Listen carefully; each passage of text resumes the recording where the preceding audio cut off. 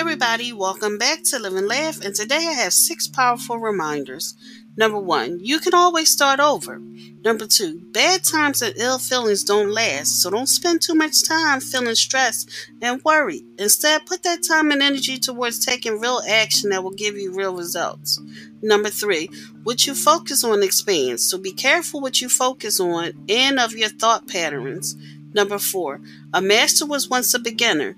You don't reap the fruits the day that you plant the seeds. Be patient and persevere. Don't lose faith. If it's easy, then everybody else would have achieved it.